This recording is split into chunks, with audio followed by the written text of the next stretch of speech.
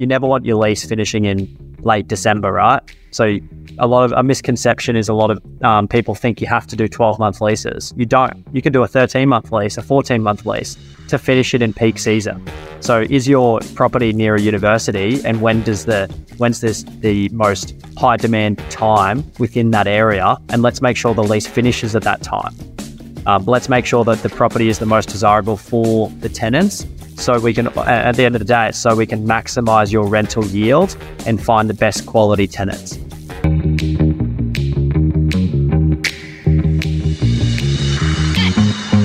Hello and welcome. You're listening to Dashdot Insider, the auditory epicenter for property investors seeking a life of freedom, choice, and abundance. And you cannot be a property investor that unlocks freedom, choice, and abundance without having a solid property management team on your side. So it is with great joy and pleasure that I'm joined today by Jonathan Bell, the Managing Director, founder of Housemarque Property Management. Johnny, how are you? Good, guys. Thanks for having me. I'm excited to have you on. I'm not going to beat around the bush. Property management is like the kind of like least sexy thing people think of when they think about property investing. They think about property investing and they're like, yeah, I'm going to buy all these houses. I'm going to have all this passive income. And property management is not really like high on the desirability agenda for people. That's the nicest thing you've said. Well, let's call it for what it is. But like one of the craziest things that I see, like, and it's interesting because I see it in the US a lot more than in Australia. But one of the craziest things I see is when individuals try and manage their own property portfolio. Like there are 900 reasons why that is probably the stupidest thing you could possibly do. So I'm actually really interested to dig into this. But before we do, I want to kind of set this up with a bit of a framing so people have got some context around you. Now, Housemarque, the reason is that this is interesting to me, Housemarque is a specialist property management company, which is very unusual because normally property management is a bolt-on to a real estate sales business. And I'm really interested to know a little bit about that background. Like, why did you start a specialist property management business? Yeah, well, for all the reasons that you've just said is property management has been treated like the lost cousin in the real estate industry for a long, long time. And typically you've got this sales business that all they care about is the sales and all the revenue and all the money is spent in the sales department. And then in the back of the office, there's this property management team that don't get the care and love that they probably deserve. And property management is such a vital part of a landlord's journey. And it really determines if they have a good experience with their investment property and it's a successful acquisition to property investment and freedom versus having a nightmare of an experience. So for me, it's really important. And sales and property management are so different. I always compare them to rugby and soccer. They require very different skill sets. It's a very process-driven business and they're very different. So I wanted to treat them differently. And I wanted to give property management the love that it deserved. So we focus purely on property management and we have since we started the business. Yeah, that's super interesting. And you have been, I mean, I think, maybe you can get, but you have to have been one of the fastest growing property management companies in Australia. Like you started, interestingly, you started about the same time that we started Dashdot. So we've been on this journey in our own respective businesses for like almost an identical amount of time, which is really, really fascinating. We've been the fastest growing company in our space.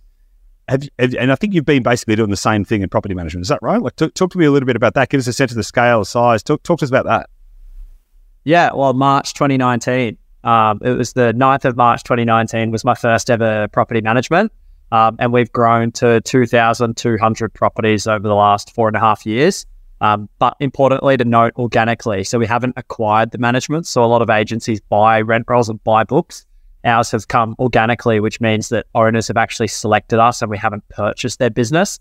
They've actually chose to come to us, which is a testament to our amazing team and the service levels that they provide. That's really interesting. Why? Like, talk to me about why. Because the interesting thing about this is that 100% of your clients are property investors, right? Because otherwise, why would they have property management, right?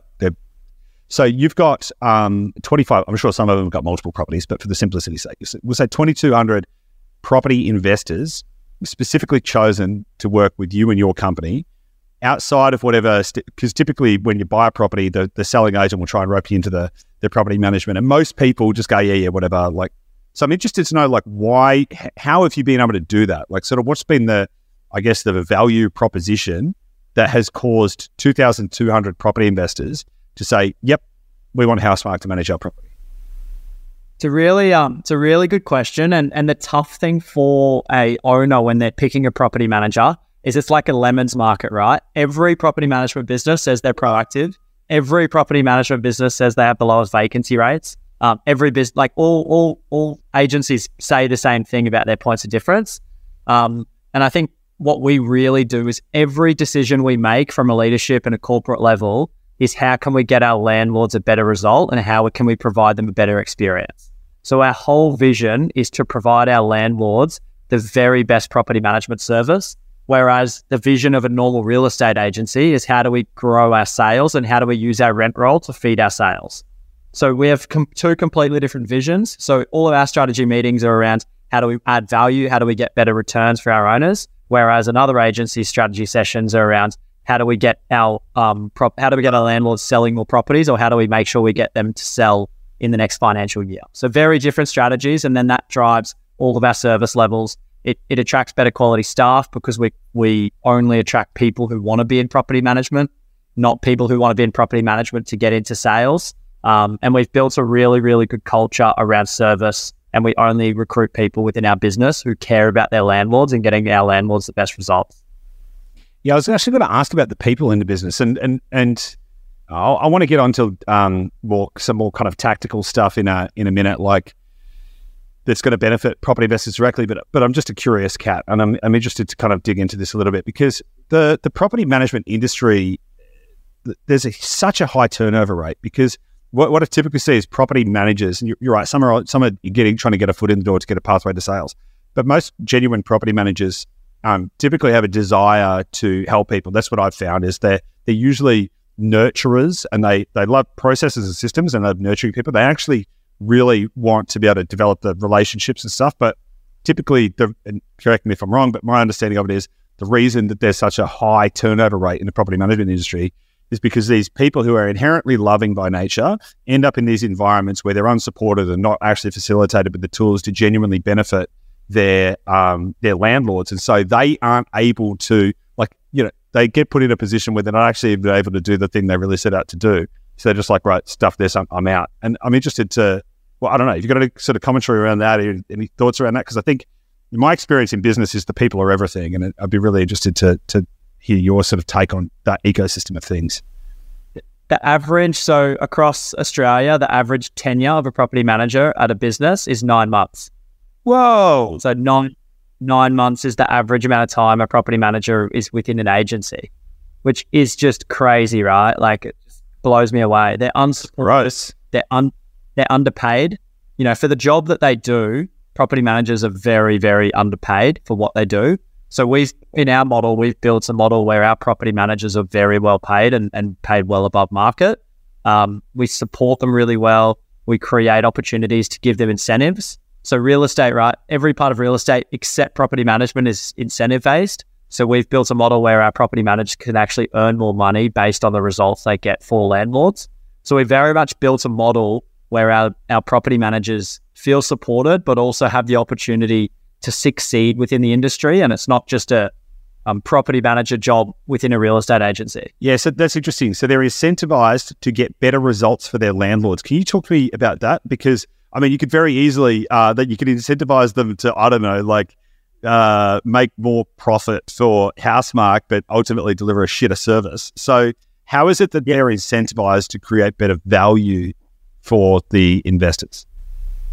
So we've got a few different models, but ultimately based off arrears, based off what rent they can get their owners, the increase in rents from market value to exceeding market value. So, and then based off lease renewals, based off vacancies. So we've got a platform of ways to be able to see what their performance is. Yeah, that's really interesting. I've been doing a lot of study of Charlie Munger, Warren Buffett and Charlie Munger. Charlie Munger just passed away recently, but he was really big on incentives. He always would talk about the fact that you can you can forecast the future success of any company based on looking at their incentive plans. And if everyone's got aligned incentives, then it almost will just run itself. And so aligning the incentives of the property manager with the incentives of the investors is really, really smart, because that means that everyone's rowing the same boat, the same direction at the same speed.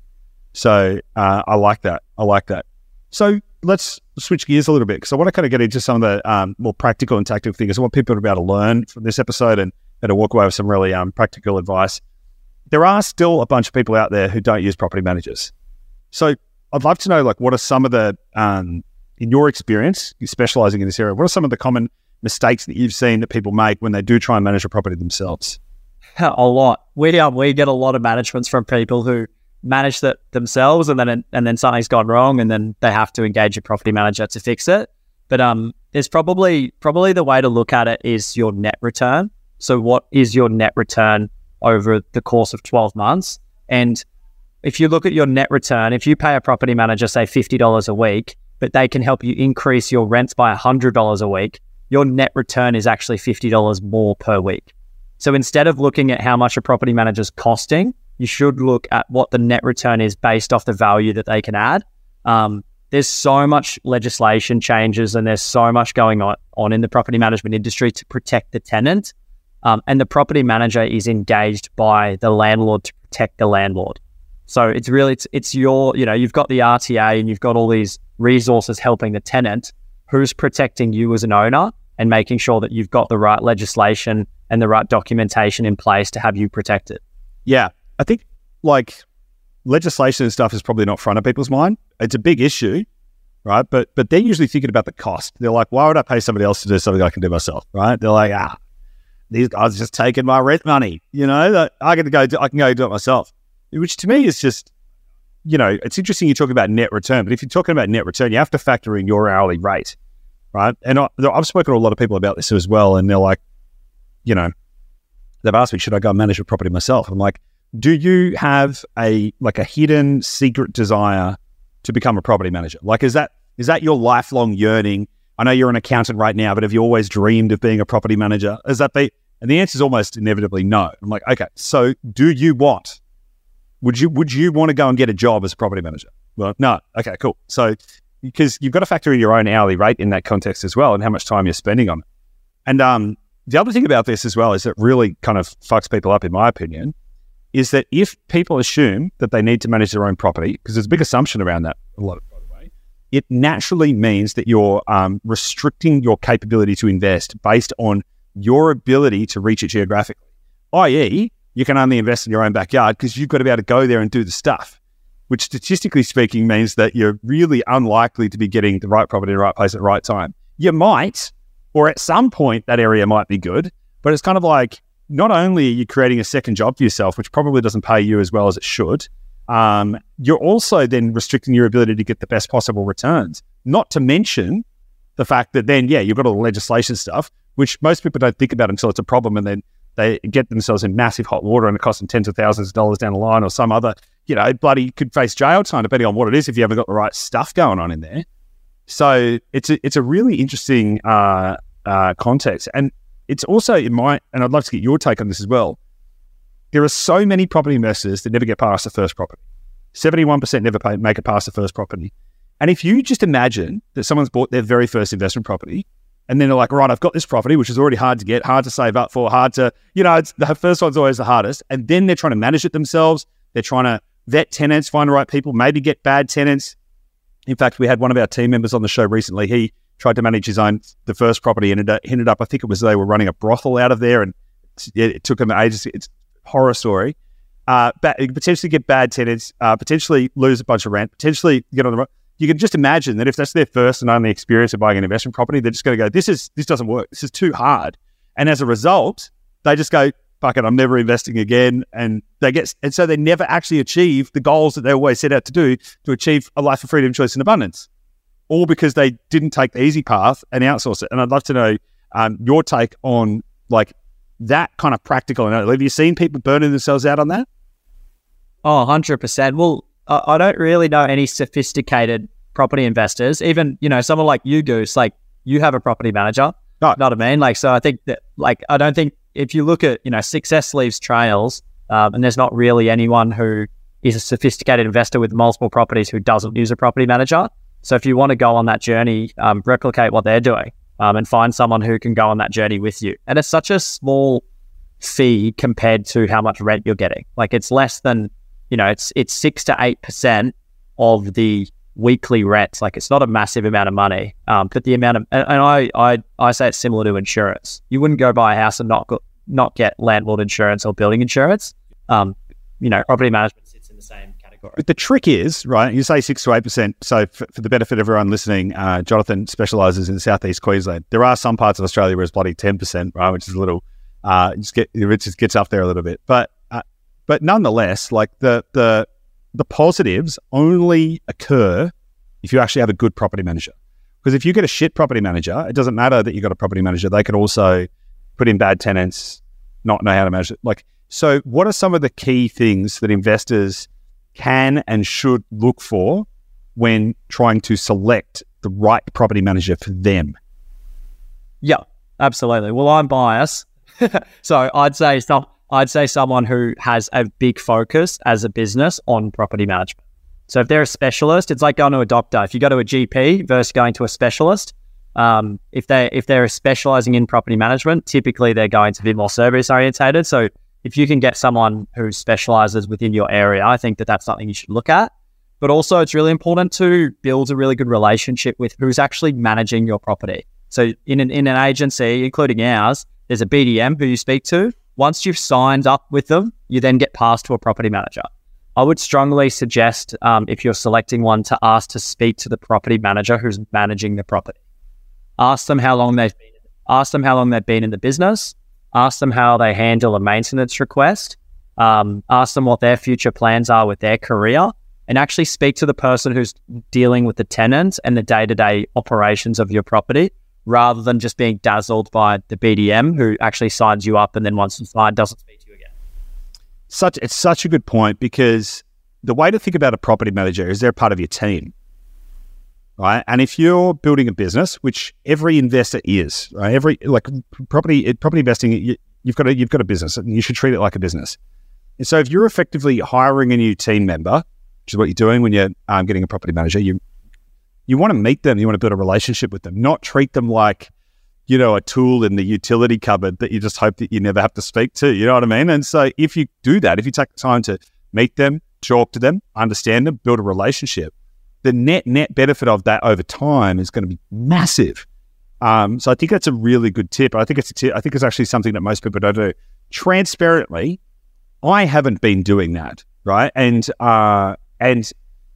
we have with a couple, and we haven't with some as well. The ones that we haven't, and we've got no relationship with, it's frustrating, to be honest. I'm just sort of like, what's going on? It's very frustrating. But the ones that we have, we're like the ones that we've met in person and stuff, even a couple of them, there's a relationship there. Like we know them. And you and I were talking just before we got online, the benefit of having met people in person, you have a completely different context. That relationship is different. The way we communicate is different.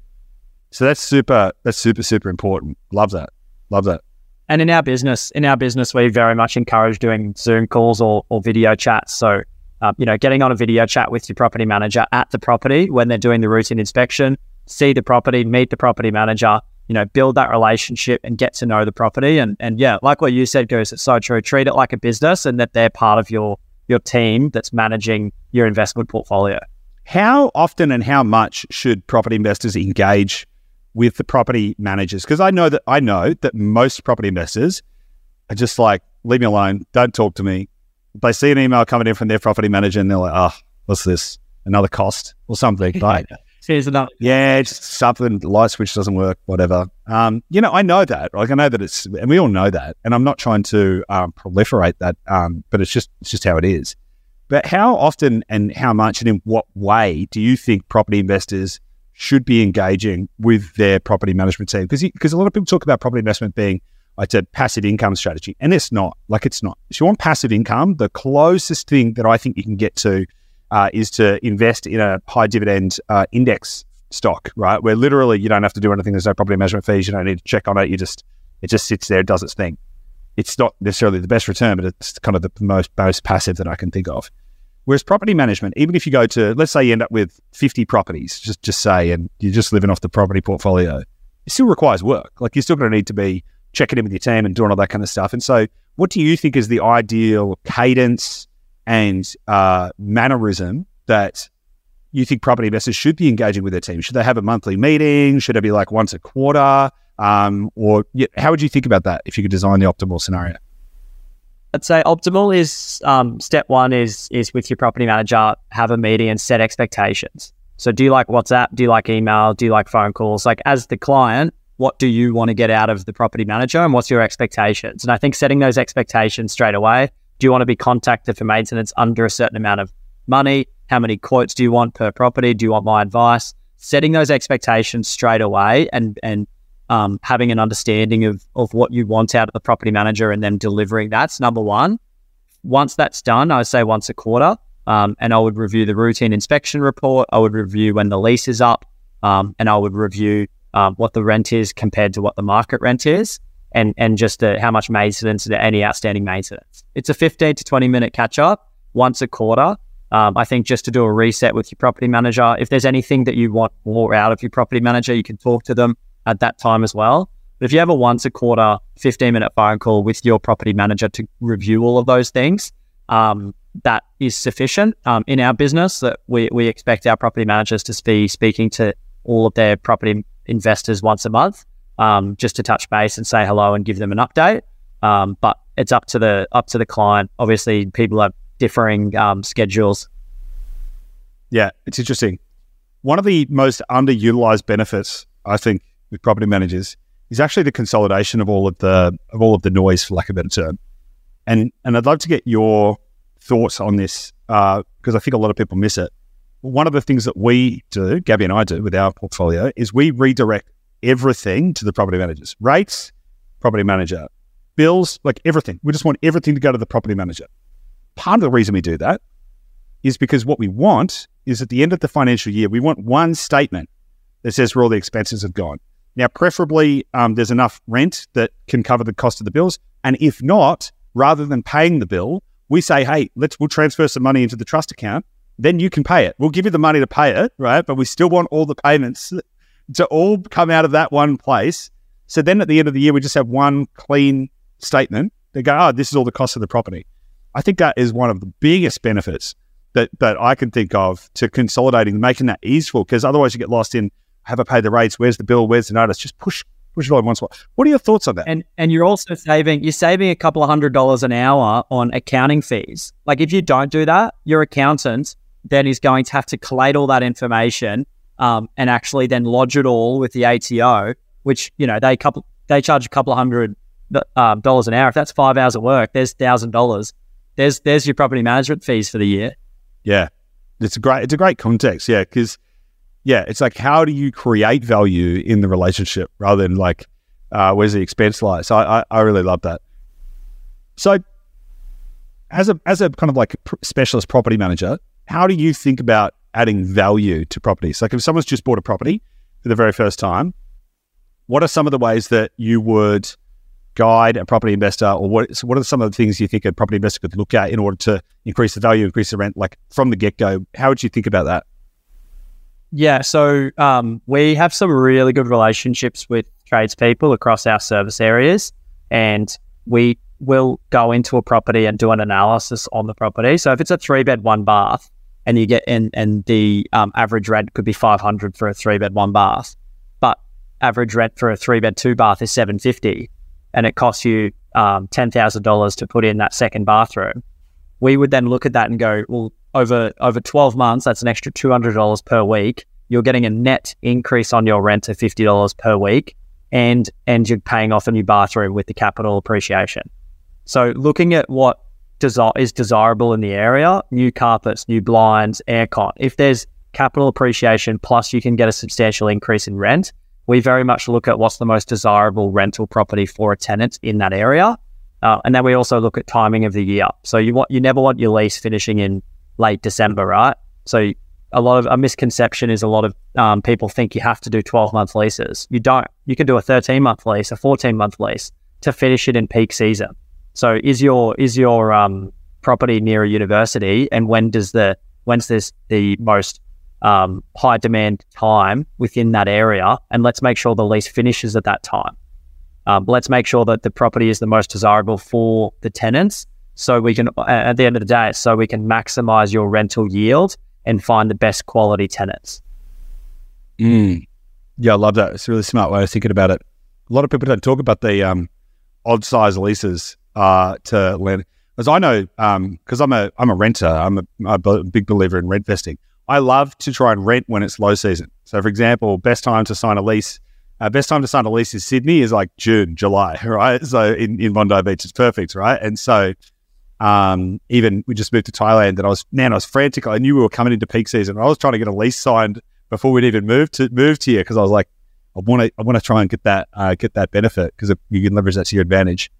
When you think about the value add stuff, so it's cool that you think about it in that context of like, how can we actually increase the value and how can we increase the rent, and then actually thinking about on a net return basis. It's very easy for someone to say, oh yeah, just replace the carpets and just spend a whole bunch of money. But to actually think about it with an investor mindset, it's like, well, here's the things that we could do, and here's the gain that we would get by doing those specific activities. That's where, again, that's a huge lever, because like a lot of investors are thinking about, they don't want to buy a property.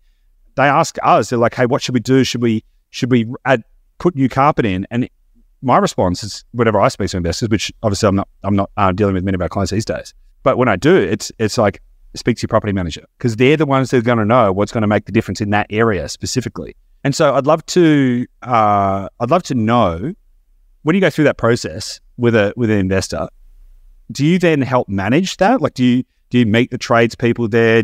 How does that work from a sort of a project management perspective? Where's the line there? Yeah, no, we will always take full responsibility for it. A lot of our clients are interstate. So that's part of our role is coordinating the tradespeople to get the job done.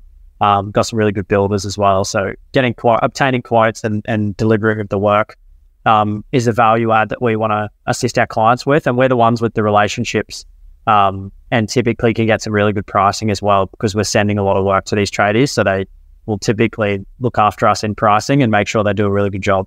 That's awesome. I hope property investors are listening to this and really kind of letting this sink in, because the financial upside of having somebody on your team who's specifically, not only, like, a lot of people think, oh, property managers, what do? They just collect the rent. That's it. Anyone can collect the rent. It's like, well, you effectively have a full-time project manager, effectively, not actually full-time, but like year-round project manager to look after your property, make sure you're getting the maximum amount of rent. If things need to happen, they're going to be on hand to actually help to execute that and affect that, which again, if you're not local, that's huge. And even if you are local, you don't want to spend the time doing it. I think that's awesome. You know, it's massive. Are there any other kind of... Yeah, I was just going to say, it starts with the why. Starts with the why for the landlord. Like, if you're going to spend 20 grand on a property to freshen up, why, and what's the return, and what's the goal out of doing that? I think it's really important to always start with what's the desirable outcome and why you're trying to achieve that. Not just spending 20 grand because you think that's what you need to do. It's actually looking at who's the prospective tenant, how much are they going to pay, and what do we need to do to get the maximum return. If you start there and work backwards, I think that's where you get the best result. Yeah, love that. Is there anything else you think we need to kind of dig into here that you think that it's going to be useful for investors to be thinking about or to know?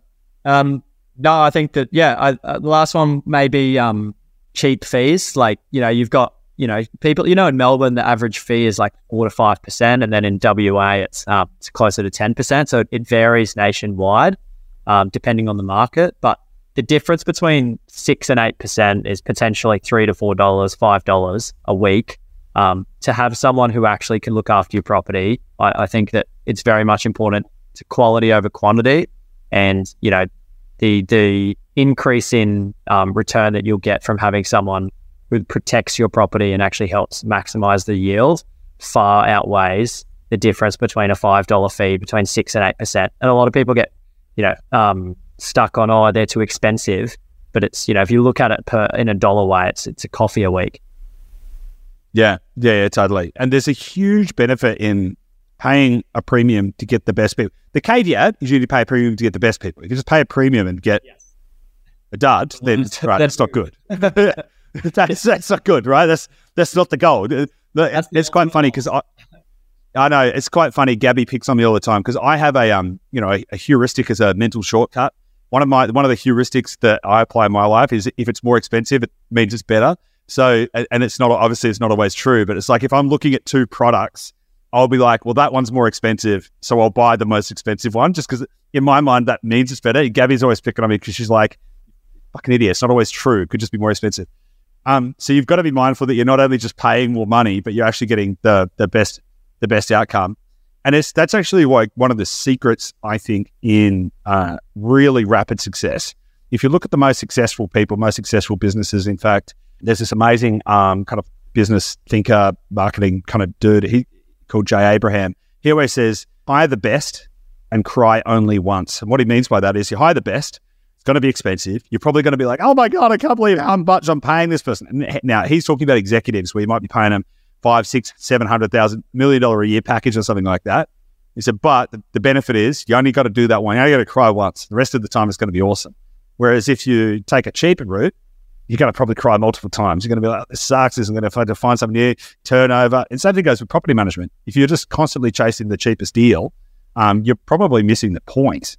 And in fact, if you could hire a team, if you could have a whole team working for you, we got the best in the business in every corner of your ecosystem, how much better off would you be? How much faster would you go? And that's one of you said success leaves clues earlier. And that's one of the big ones that I've seen across business real estate, the whole spectrum. We spoke about it when we caught up. Richard Branson, his three things is create a crystal clear vision, hire the best people in the world to execute it, and then get out of their way. I don't think it's too dissimilar to a property investor. Is you creating the vision for your property manager, find the best property manager to deliver it, and then let them do their job. Move on. Hey, speaking of vision, I want to turn the tables. I want to ask you some questions. So, what's your vision? Like, why did you you started in March 2019, and what's your vision with this? Like, what are you aiming to do? Because you're pretty young to be having this level of success. I'm not exactly old either, but like you're younger than I am, and you've had a lot of success. I'm curious, what's motivating you? What's driving you? Like, what's your vision? Yeah, I'm loving the journey. Like I find a lot of passion. I say property management's like a puzzle with a missing piece. You can never finish it. It's always challenging. It's stimulating. So for me, continuing to change the perception of property management, I'm really passionate about changing the perception of a property manager. It's not looked upon as an important role, and it really is. So really helping elevate the industry. And when people think about a property manager in years to come, I want them to think of a project manager, like if ultimately they are, and they're managing a lot of different projects at once. So revolutionizing the property management industry, turning the ugly kid into the cool kid, and continuing to add value to landlords. Why though? Like that sounds, I understand everything you've just said. Why? Like, why do you care about doing that?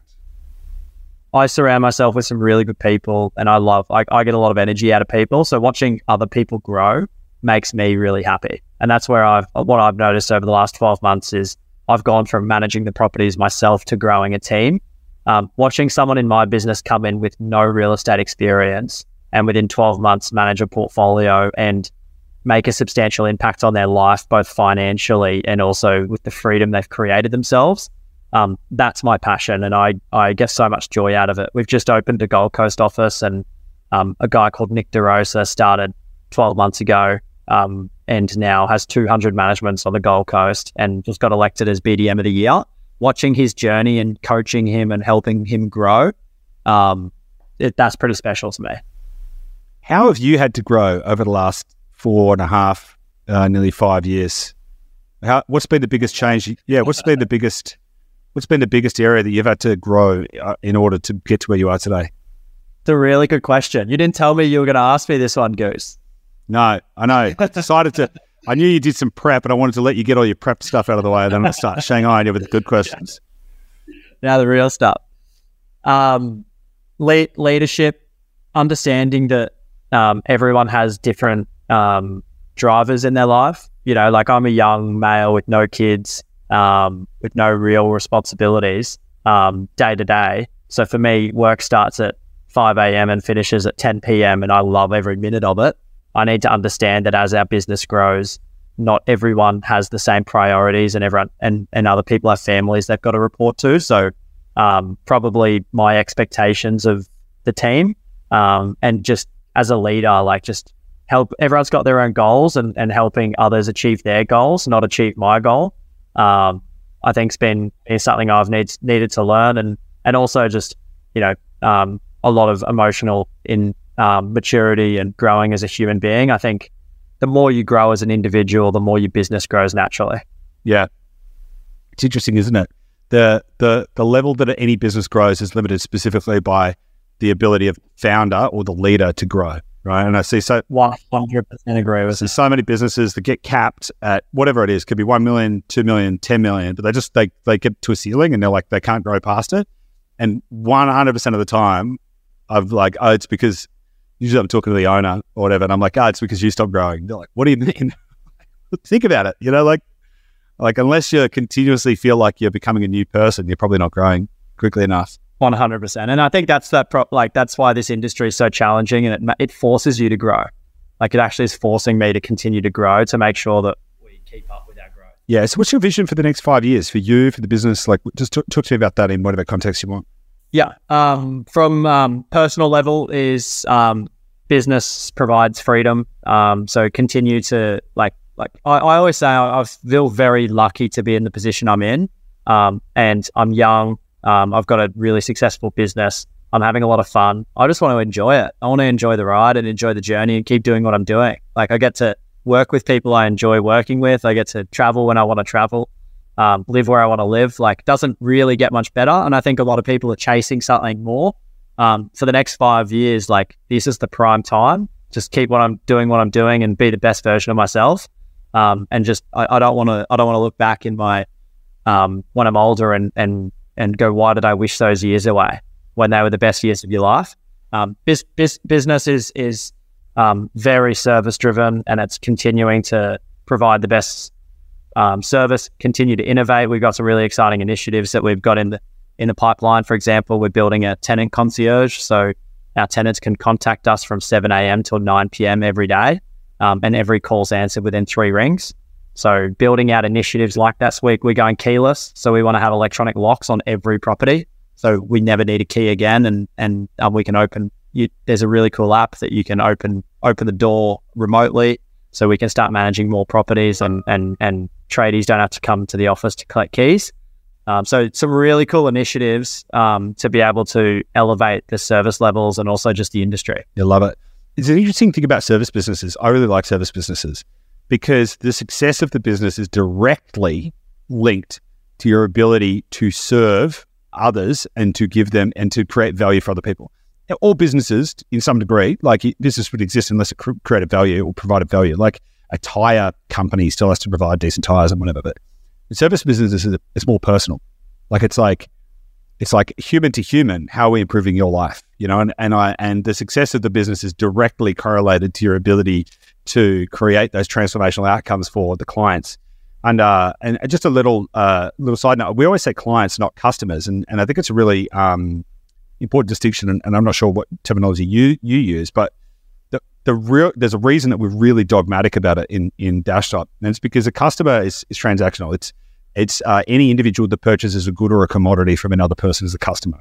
Whereas the definition of a client is a person who is under the custodianship of another, which is very different. And so then when you think about the relationship between you and your clients, it's like every single one of these people, every single one of my clients, they're under my custodianship. I am here to be their sword and their shield and their protector on this path that they've chosen me to be on. It becomes really wildly interesting. And then so, if you're a service-driven, impact-driven person, which it sounds like you are, because you just talked about the thing that you're enjoying most about this is the fact that you get to see other people grow and the impact you're having on people. That means you're extrinsically driven because you're like, I'm getting so much enrichment because I get to see what happens to all the other people. That means you've got that extrinsic driver, which is probably why you've got such a successful service-based business, because that gets to flow through to all aspects of the business. That's super cool. Super cool. Really cool. For all the listeners, can I throw it on can I ask you what your vision is over the next 5 years, Goose, personally? Yeah, absolutely. You can ask me any questions as you want. In fact, I enjoy it when guests on the podcast ask me questions as well. It's great. So we have a really interesting opportunity in front of us. And here's the thing about businesses. When they start, the vision is not what it is. Like, very few businesses start with a very clear vision of what it is going to be the end in mind. When we started Dashdot, we were like, man, wouldn't it be cool to help 10 people? Like, that was as big as it got, right? And then it was like, man, imagine if we could grow the business to like $1 million in revenue. Wow. I mean, like, so you have these kind of like, short-term and potentially not very deep goals. And you also see this with, like, let's just take Uber as an example. Uber's mission is to make transport as accessible as running water or something like that. That was not the vision of Uber when it started. The vision of Uber when it started was like, it'd be sick if we could just press a button on our phones and get a black car to come and pick us up anywhere in town. That'd be sick, right? So the thing is, like, the vision continues to evolve and change. So we have a few things that we are really looking at, deeply looking at in our business today. So on the one hand, we have a mission to help 5,000 people achieve financial security by 2033. What that translates to is roughly 5,000 people with 5 properties each. So we'll help more than 5,000 people over that journey, but that's 25,000 properties spread across 5,000 individuals, which is chunky. But bigger than that, we actually have a mission to transform the way the world invests, which is big. That's kind of like 20, 30, 40 year kind of goal. And in between those two things, I think that we have an opportunity to redefine the relationship that Australia has with real estate. And I think that we can do that in a multi-pronged way, because there's no companies that are doing what we're doing for the reasons that we're doing it.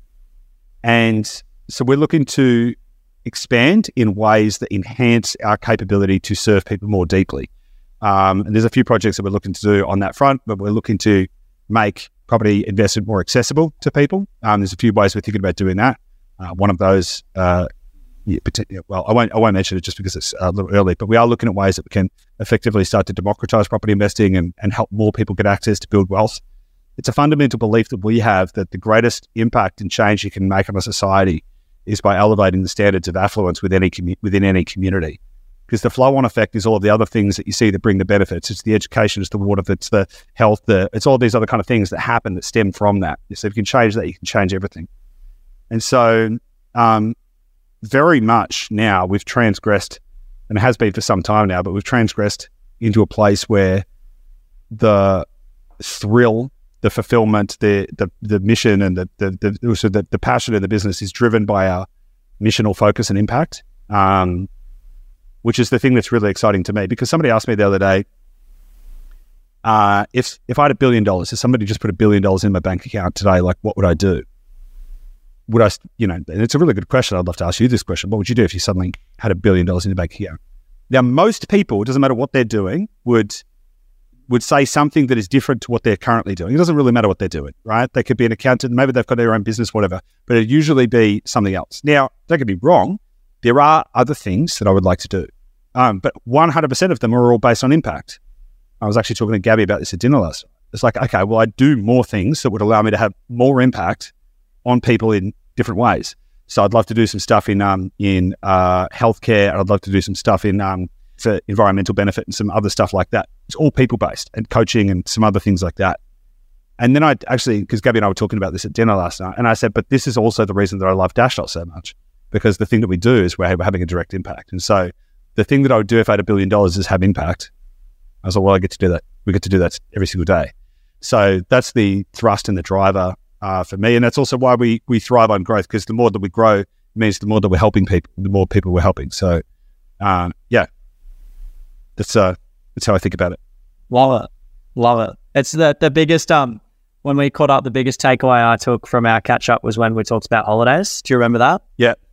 And when you said, if you work to need to take a holiday, then you're not living the life that you probably could live. And if you build a life that you don't need to take a holiday from, because the biggest, I think it's sad when people need to take a holiday to escape. It's all well and good to go and take some time off and have a bit of a recharge and whatever, and go and explore places. But most people don't like what they're doing, and they live for the time they get to get away from the thing that they are doing. They spend most of their time doing, and they escape for a holiday or whatever. So how do you build a life that you don't need to take a holiday from?